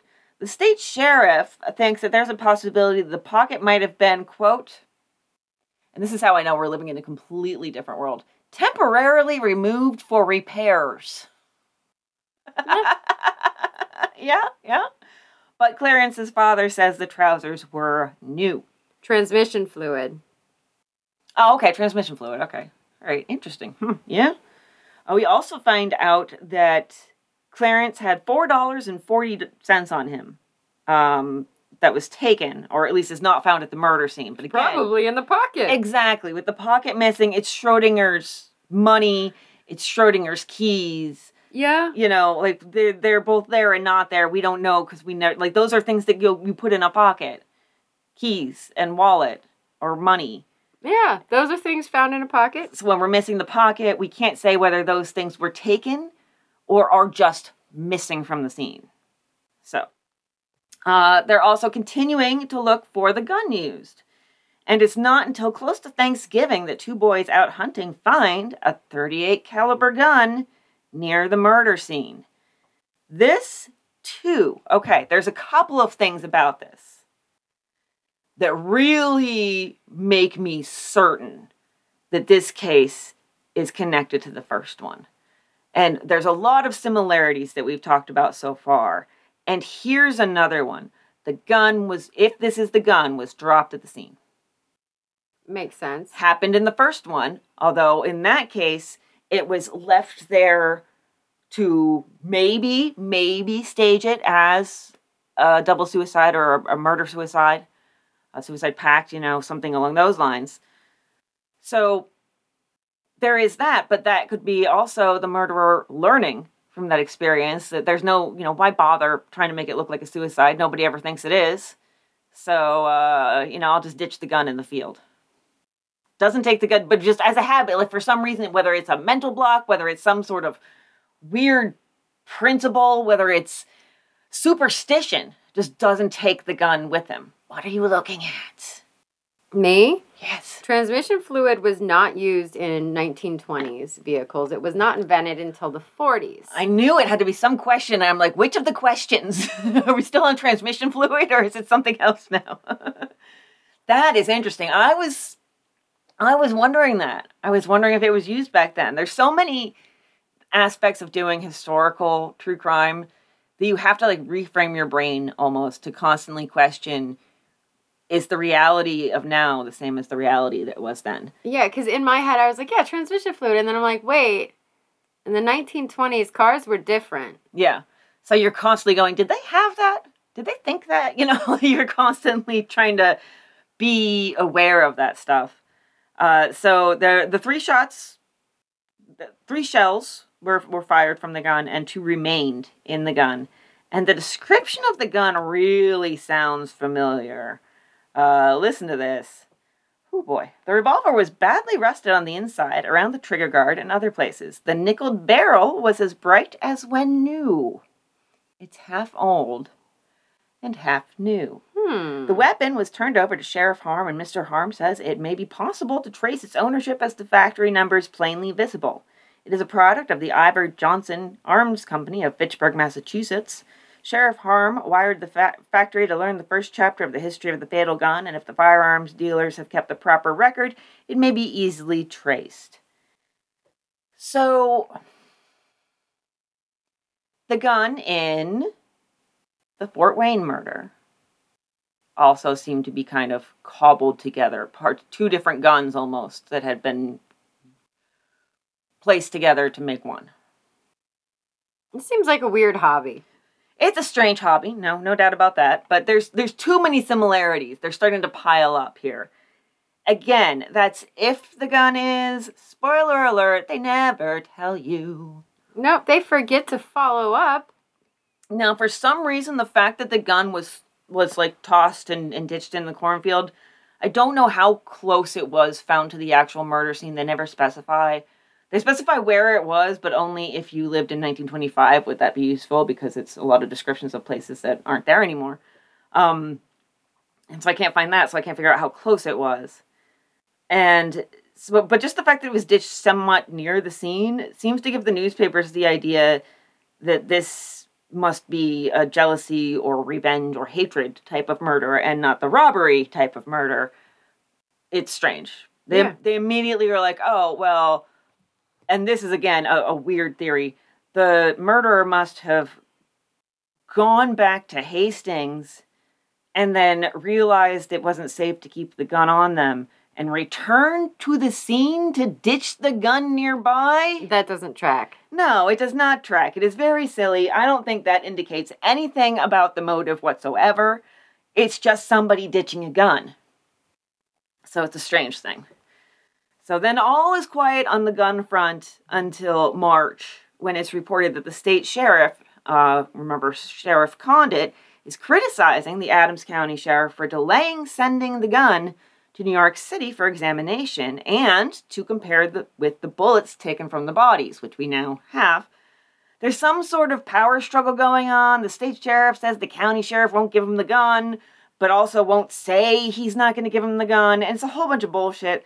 For the record, the state sheriff is also certain that a man found dead on a train in Omaha 6 years prior was the Villisca axe murderer, and wanted the Villisca authorities to exhume the bodies so they could get fingerprints. from dead bodies, mind you. That have been in the ground for 6 years. Yes. And, well, it might have been at the time, but the murders were still old at that time. And compare it to the dead train man. So, I don't know. They were a little wacky. And finally, a week after all that hubbub, Sheriff Harm, the county sheriff, sends the gun to State Sheriff Condit, saying simply he kept the gun because he was sure it belonged to someone he had been looking for a long time. And he thought the gun might finally help him find that person. Vague. Strange, too, because he says someone he'd been looking for a long time. If he meant the murderer of Clarence and Hazel, why wouldn't he just say the Lover's Lane murder or whatever? Why wouldn't he just say that? I'm looking for I think it belonged to the person who committed the murders. Because that's not who he was referring to. Yeah, it's something from before that. So maybe he had some case from before that had a hobbled together gun. Maybe, yeah, that's a good point. So, but he is mad about this. But he's, don't tell the newspapers I was mad. He says, Condit isn't even the state sheriff. There's no such thing as the state sheriff. Condit's only an agent appointed by the governor. He's not my superior officer. We will cooperate with the state, but we do not owe them allegiance, and nothing in the law requires me to turn over evidence I've gathered. They are being so bitchy. They really are. This has turned into like the high school girls' locker room. And up next is hair pulling and name calling. Homecoming Queen isn't even real, Aurora. It's not even real. It's fake. It's not even a thing. You're just appointed by a bunch of people who voted for you. That's not even real. You are not royalty. And that dress makes your ass look so fat. Just because I said I'd be your friend does not mean that I need to, oh no, I lost the plot. Yeah, you were so away. Bad at being the mean girl. I am terrible at it. It does not come naturally. So then the gun, along with two others that are mentioned in the paper but never explained. Yep. What is happening?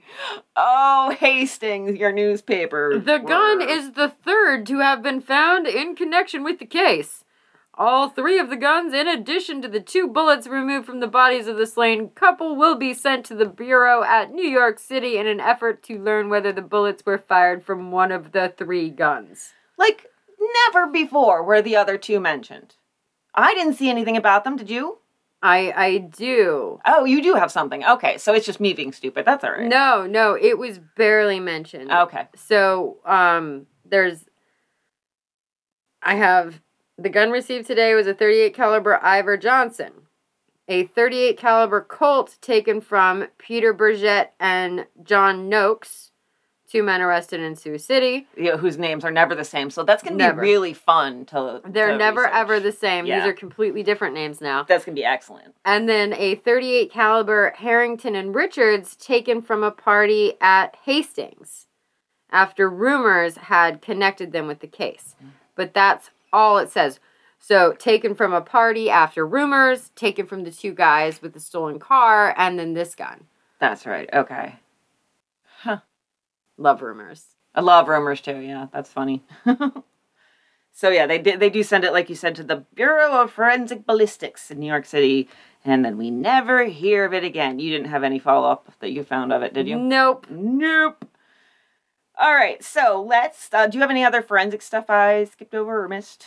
I don't skip over things, I should say. I should clarify. I miss things. There is no information that I pick up that I do not convey to you, the listener. But if I didn't pick it up, I can't give it to you. No, so I have the guns, I have the fingerprints on the stolen vehicle. Which is never followed up on. Never followed up on. The handkerchief, I did have one article that said, oh, we need to determine if it's blood or not, even though other articles said it was clearly blood. And then that was never followed up on. Yeah, I think this case was just really, really botched. Just incredibly botched. Probably a combination of all the other shit going on in the state. The fact that the Midwest at this point in time is just a freaking crime factory. Oh my God. It is... If you look for robberies and such. There's just billions of them. They're robbing banks, they're robbing dentist office. We don't know if they're robbing mortuaries. Livingston Brothers kind of implied that somebody had stolen their razors or their cutting knives. I don't know. They're also really high all the time. That is true too. So yes. All right. So let's talk about theories. The newspaper says the canvas of motives made by the officers includes robbery, jealousy, and revenge. So you notice the suicide pact is not in there, murder-suicide is not in there, not a chance based on the position of the bodies. So let's talk about jealousy. It was pointed out that Mrs. Bird was a woman of more than ordinary attraction, both in disposition and appearance. She inspired strong affection, upon which jealousy could be based. Well, I'm so glad the newspapers have figured out human emotion. God damn. All investigation keeps in mind that jealousy might be the motive. So there is, of course, that idea. It always comes up in the Lover's Lane cases.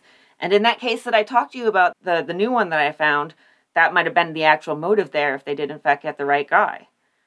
So then robbery. Let's talk about robbery. The killer didn't seem to take items of value that the thief or thieves who'd done all the housebreaking had done. Left rings, left watches. Clarence's ring was a Masonic ring. Ooh. His father was a 32nd degree Mason. And then, of course, diamond ring, like we said, on Hazel's hand. And left watches as well. Watches were pretty valuable. You could pawn those pretty easily back then, I'm sure. Yeah. And so there was also the idea that, of course, robbery to cover up another motive, or just robbery as just incidental to the murder. You know, $4.40 falls out of Clarence's pocket, and then the pocket, for some reason, rips itself off the pants and flutters away. And the murderer's like, well, I'm here. You know, could use a little gas money. And I don't want to have to pawn a suit. So incidental robbery. And then there's mistaken ID and revenge. Mistaken ID we kind of covered with Star Spankenberger. My favorite person ever now because he just has the funnest name. Stars? I feel like I need to sing it. I'll save it for patron welcoming. So I'll add him to the patrons. So, yeah, they say revenge, there's not really any... They don't go to the extent that other papers say to say, like, oh, they were the most respected people ever. But they say that they were respectable, didn't really have enemies. But I don't know if you can say that about somebody with an ex-husband who's moving on in her love life. I don't think you can ever say that that woman doesn't have an enemy. True. Or somebody willing to hurt them. If Lifetime movies have taught us anything, it is, in fact, that if I can't have you, nobody can have you. Yes, or if you are a single mother executive in a big city and you come back for Christmas in your hometown, you'll meet and fall in love and want to have a small town life. That's Hallmark. Oh, same difference. Yeah, Isn't same it the difference. same? It's probably all the same people. So, I thought they had the same movies. I don't watch TV, guys. I'm sorry. I don't watch either Hallmark or Lifetime anymore, so I have no idea either. But I don't really watch channels. Although I did discover when I was in a hotel that I missed that. I missed channels. I missed channel surfing and not knowing what you were going to get instead of having to actively choose things. I think you're right, though. Like, I'm looking back at my like, childhood. You know, like, when you would stay home from school and your mom would watch whatever she wanted and you were stuck watching it. I, like, vividly remember movies on Lifetime. That's what she watched. Mm-hmm. I think this might be before Hallmark existed as a channel, or at least I knew that it existed. And I remember, like, the guy from 90210 playing, like, the villain, if you can't have me, nobody can. Literally saw that movie on reruns in, like, the mid-2000s. I turned to Jackson, and I said, I got $10 that says he's going to drop a, if I can't have you, nobody can. And sure enough. So another idea floated locally among people was drugs. Maybe this was all a case of, you know, somebody got a little addled on the embalming fluid. Yeah, but why go after them? Did they have drugs?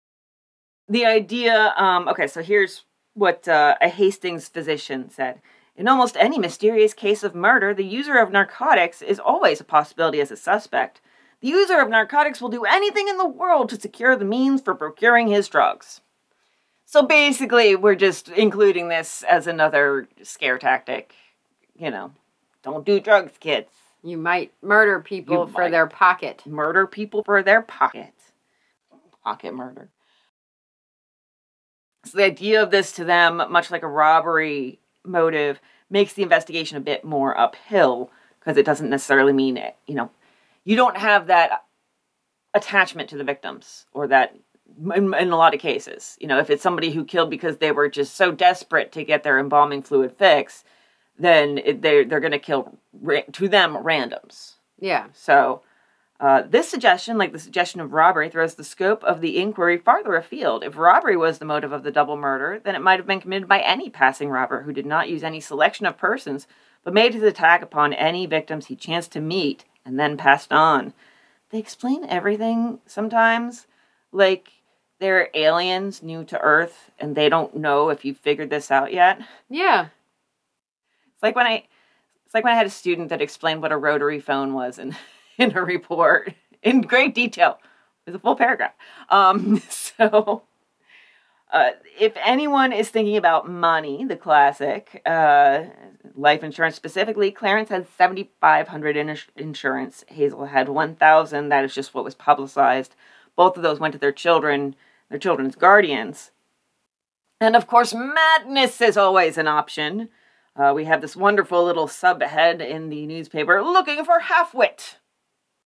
Yeah. The degenerate and the moron is always a possibility in this case, and this type of criminal has been kept in mind throughout. Sheriff Harm is trying to locate a half-wit of whom he was advised by Sheriff Ryder at Nebraska City. This man stole a .38 caliber revolver and was heard to say he intended to try and collect some money near Hastings. The man, Sheriff Hartnell said, was in Bushnell and Kimball a few days after the murder here. He was walking without hat or coat and was headed for Colorado. Coat. Could he have left a coat at the murder scene? A coat that he stole from another house nearby? Mayhaps. And it is summer. You can definitely walk without a coat. So, although it wouldn't necessarily be the norm back then, I don't think. I think you'd still have a light jacket on or something if you're outside. Especially in, the morning, But anyhow, so, yeah, they're like, there's this guy. We're not going to give you his name. If there's a description of him, we're not giving it.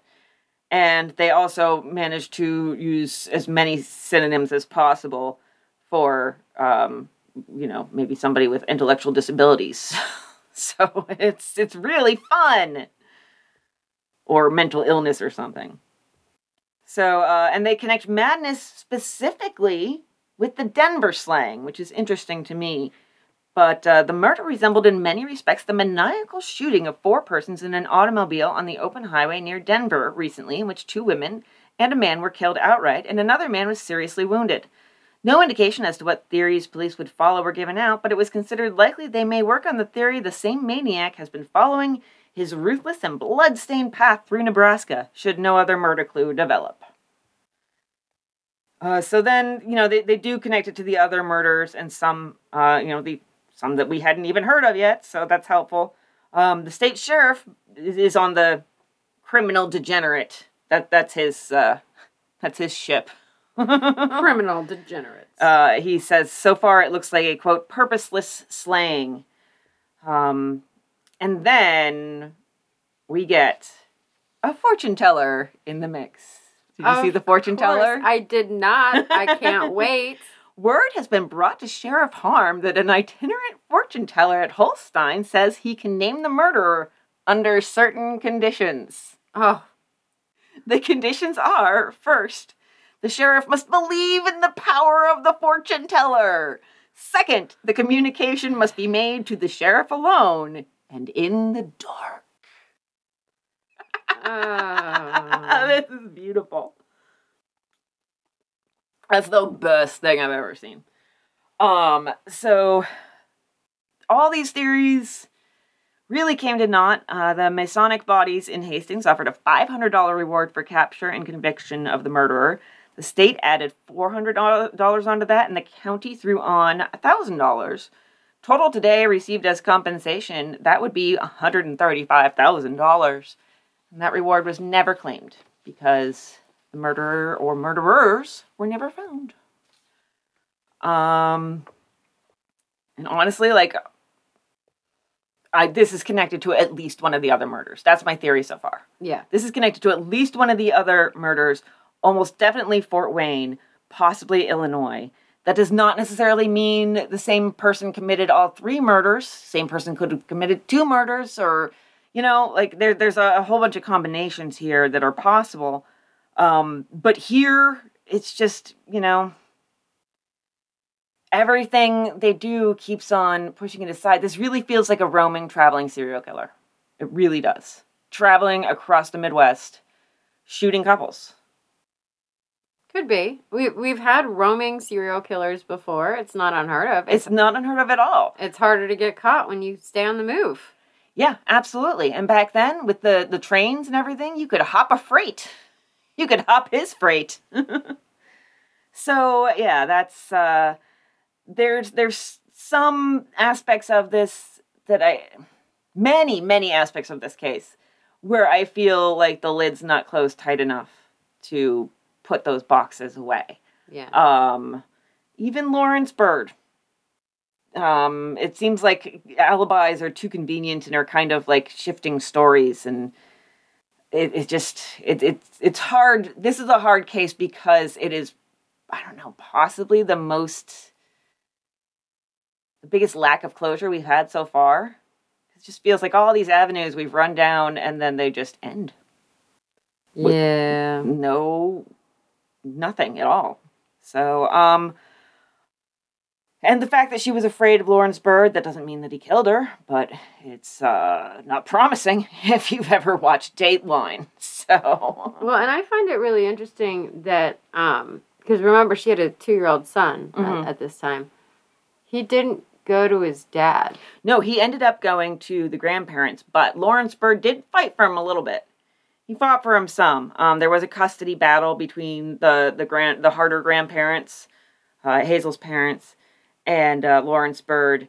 And then eventually in 1927, he was found unable to support the child, and the courts also cited his lack of a regular home. And I really don't think, I definitely see the grandparents raised him. He even, when he was an adult and his grandmother was aging, he built an addition onto his house where she could live. I mean, this kid grew up to be seems like a really great person. I don't think that they had much contact because in Lawrence's obituary in 1969, when he dies in Idaho at age 73, Bobby isn't mentioned. No children are mentioned. But when looking through the years where he settled down in Idaho and also in Iowa, I found he did remarry in 1930, and I did find a Mrs. Lawrence Bird who had children several times. But if that's the case, the children must have died, but that was never in the papers. So I don't know what happened there, but it could have been a different Mrs. Lawrence Bird in the same town. It happens. But, Lawrence had remarried, and then he had been a deputy sheriff. Which is weird. Oh, so weird. They let anyone be sheriff back then. A sugar factory foreman and an orchard manager. Well, I'm sure somebody told them that his job isn't even real. You're not even real, Lawrence. You are an incomprehensible toilet seat. So, Bobby lived with his grandparents. They raised him. He served in World War II. He got his degree. He married. Then he got his master's degree in mathematics. He worked at Boeing, had 4 sons, and then a fantastic-sounding retirement with his wife. Bobby was a huge rock hound. He made clocks and jewelry. And so they went around in their 5th-wheeled trailer to rock and craft shows to buy and sell. Yeah, he made bolo ties. I love that. People were encouraged to wear bolo ties that he had made to his services. So I really appreciated that. He lived to age 93. Spent 68 of those years married to the same woman, which is beautiful, absolutely beautiful. When he passed, he had 3 surviving sons, a whole bunch of grands and great-grands running around. And it's what this story really needed after that complete lack of closure is so much more closure on somebody related to the victim than we've ever gotten before. Yeah, well, so I never found out about their hobbies. even Hazel's parents though had a bit of. So her dad I don't know if you saw that bit. I did see a bit about her dad. Yeah, go ahead. So her dad died. What, like 3 years? I think it was I think it was a little bit longer than that. I think it was 31 or 33. It was one of the two. Did I not? Hold on. I have it somewhere. I know I do. So Jesse Fremont Harder died in 1928. Oh, okay, you were right. All right. Somebody died in 1930.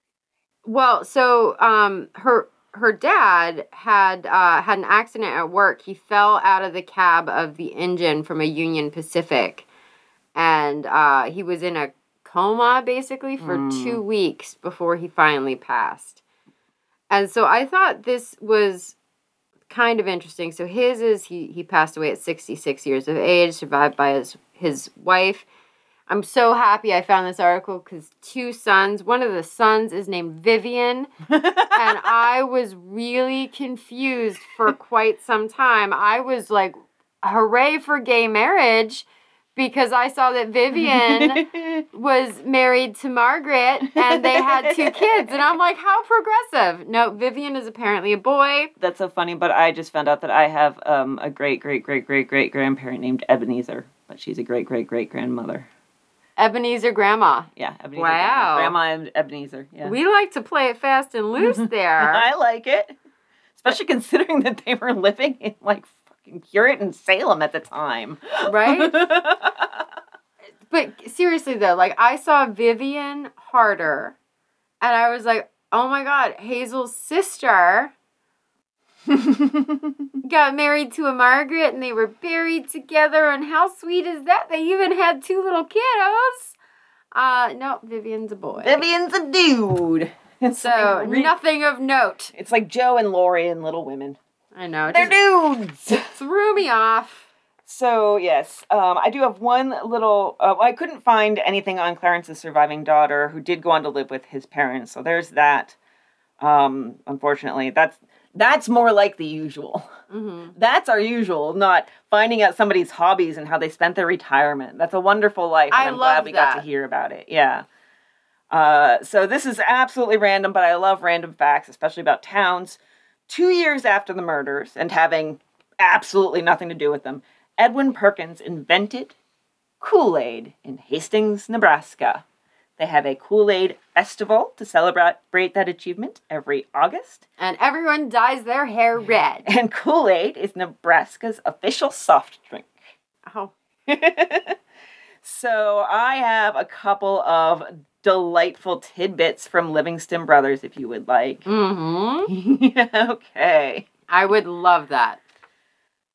I guess there had been a recent eclipse. Those that lived in the belt of totality in the United States will not see another total eclipse of the sun for 219 years. That is a long look ahead, but the prophet that tells us that will miss it but a few seconds. The party that sold their possessions and predicted the end of the earth at this last eclipse missed her guess. In fact, nobody knows just how much. But anyway, Livingston Brothers are located at 415 West 2nd Street, phone 225, ambulance service. The eclipse had no effect on them. Things are going on in just the same old way.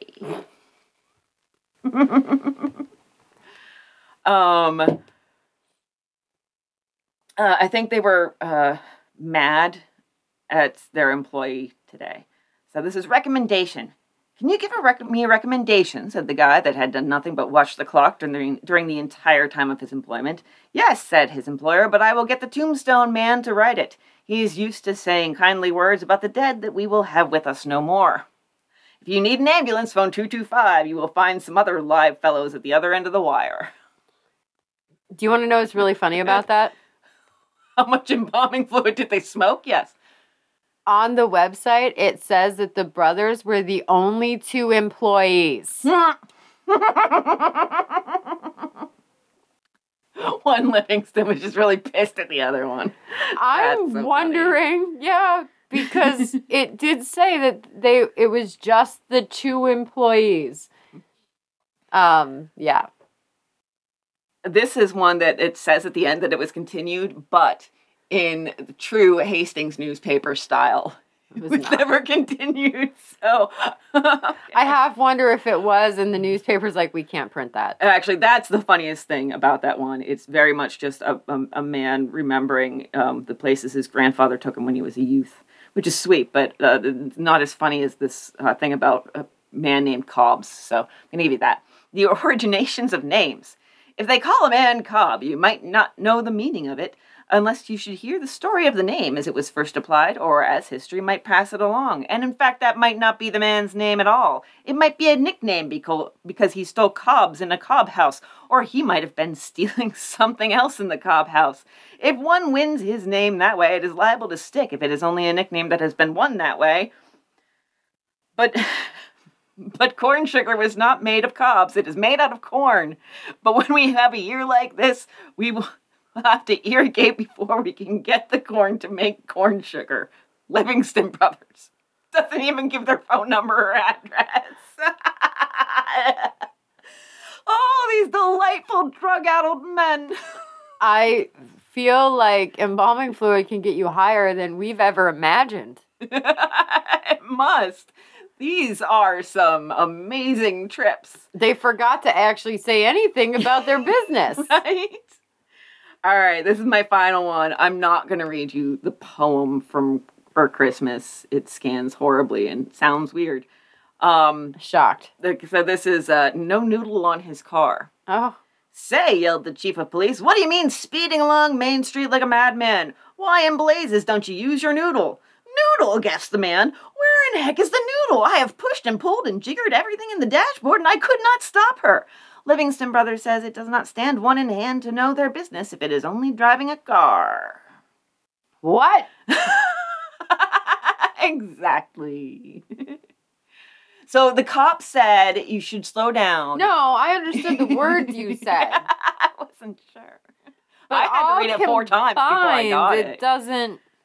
You don't even fully get it. You have to skip over a couple of places where they really struggle to express their thoughts clearly. So Livingston Brothers say it does not stand one in hand to know their business if it is only driving a car. Stand one in hand. I don't know what that means. It doesn't, yeah, like, I know what all the words mean, but together they don't compute. Yeah. But I'm also not high on embalming fluid, so maybe that's the trick. Yeah, and just one more thing from Hastings, because I think the whole town was high on embalming fluid. I believe this was in the Hastings papers. I don't know why else I would have put this in my notes, but I found this wonderful newspaper advertisement. Free, won $300 piano to the most popular baby in this city. What is happening? What is happening? I'm done now. That's good, because I'm done now, too. I mean, like, I still have naked cowboy Tigger jumping on his tail, and my brain is now broken. For more information, call our store and ask for manager of popular baby test. What the hell is going on in this place? All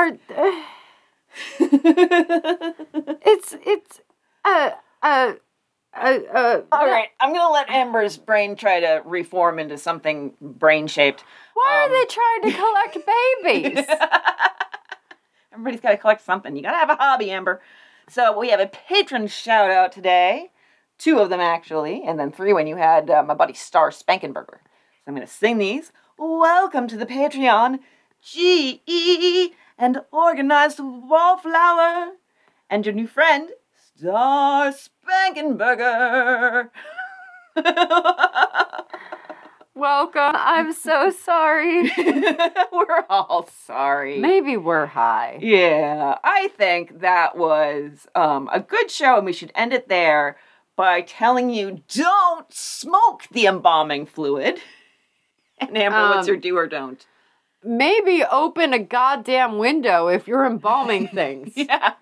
And don't forget to set your parking brake. Thanks for listening. Bye. Bye. Oh my God, exactly 2 hours. Oh, sources? Do we need sources? Sources. Oh my god, I'm gonna go first because you're crazy. Obviously, yes. Find a Grave, and then newspapers.com. Thank you, Chris Garcia, the Columbus Telegram, the Lincoln Star, the Lincoln Journal Star, not to be confused with one another, the Grand Island Independent, Franklin County News, and Hastings Daily Tribune. Okay, so my sources were pretty much a lot of the same, but I gotta scroll all the way down here. Come on, the music is playing.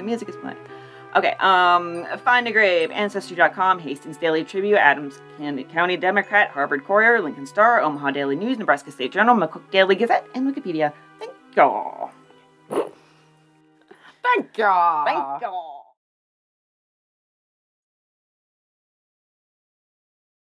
It's so floppy.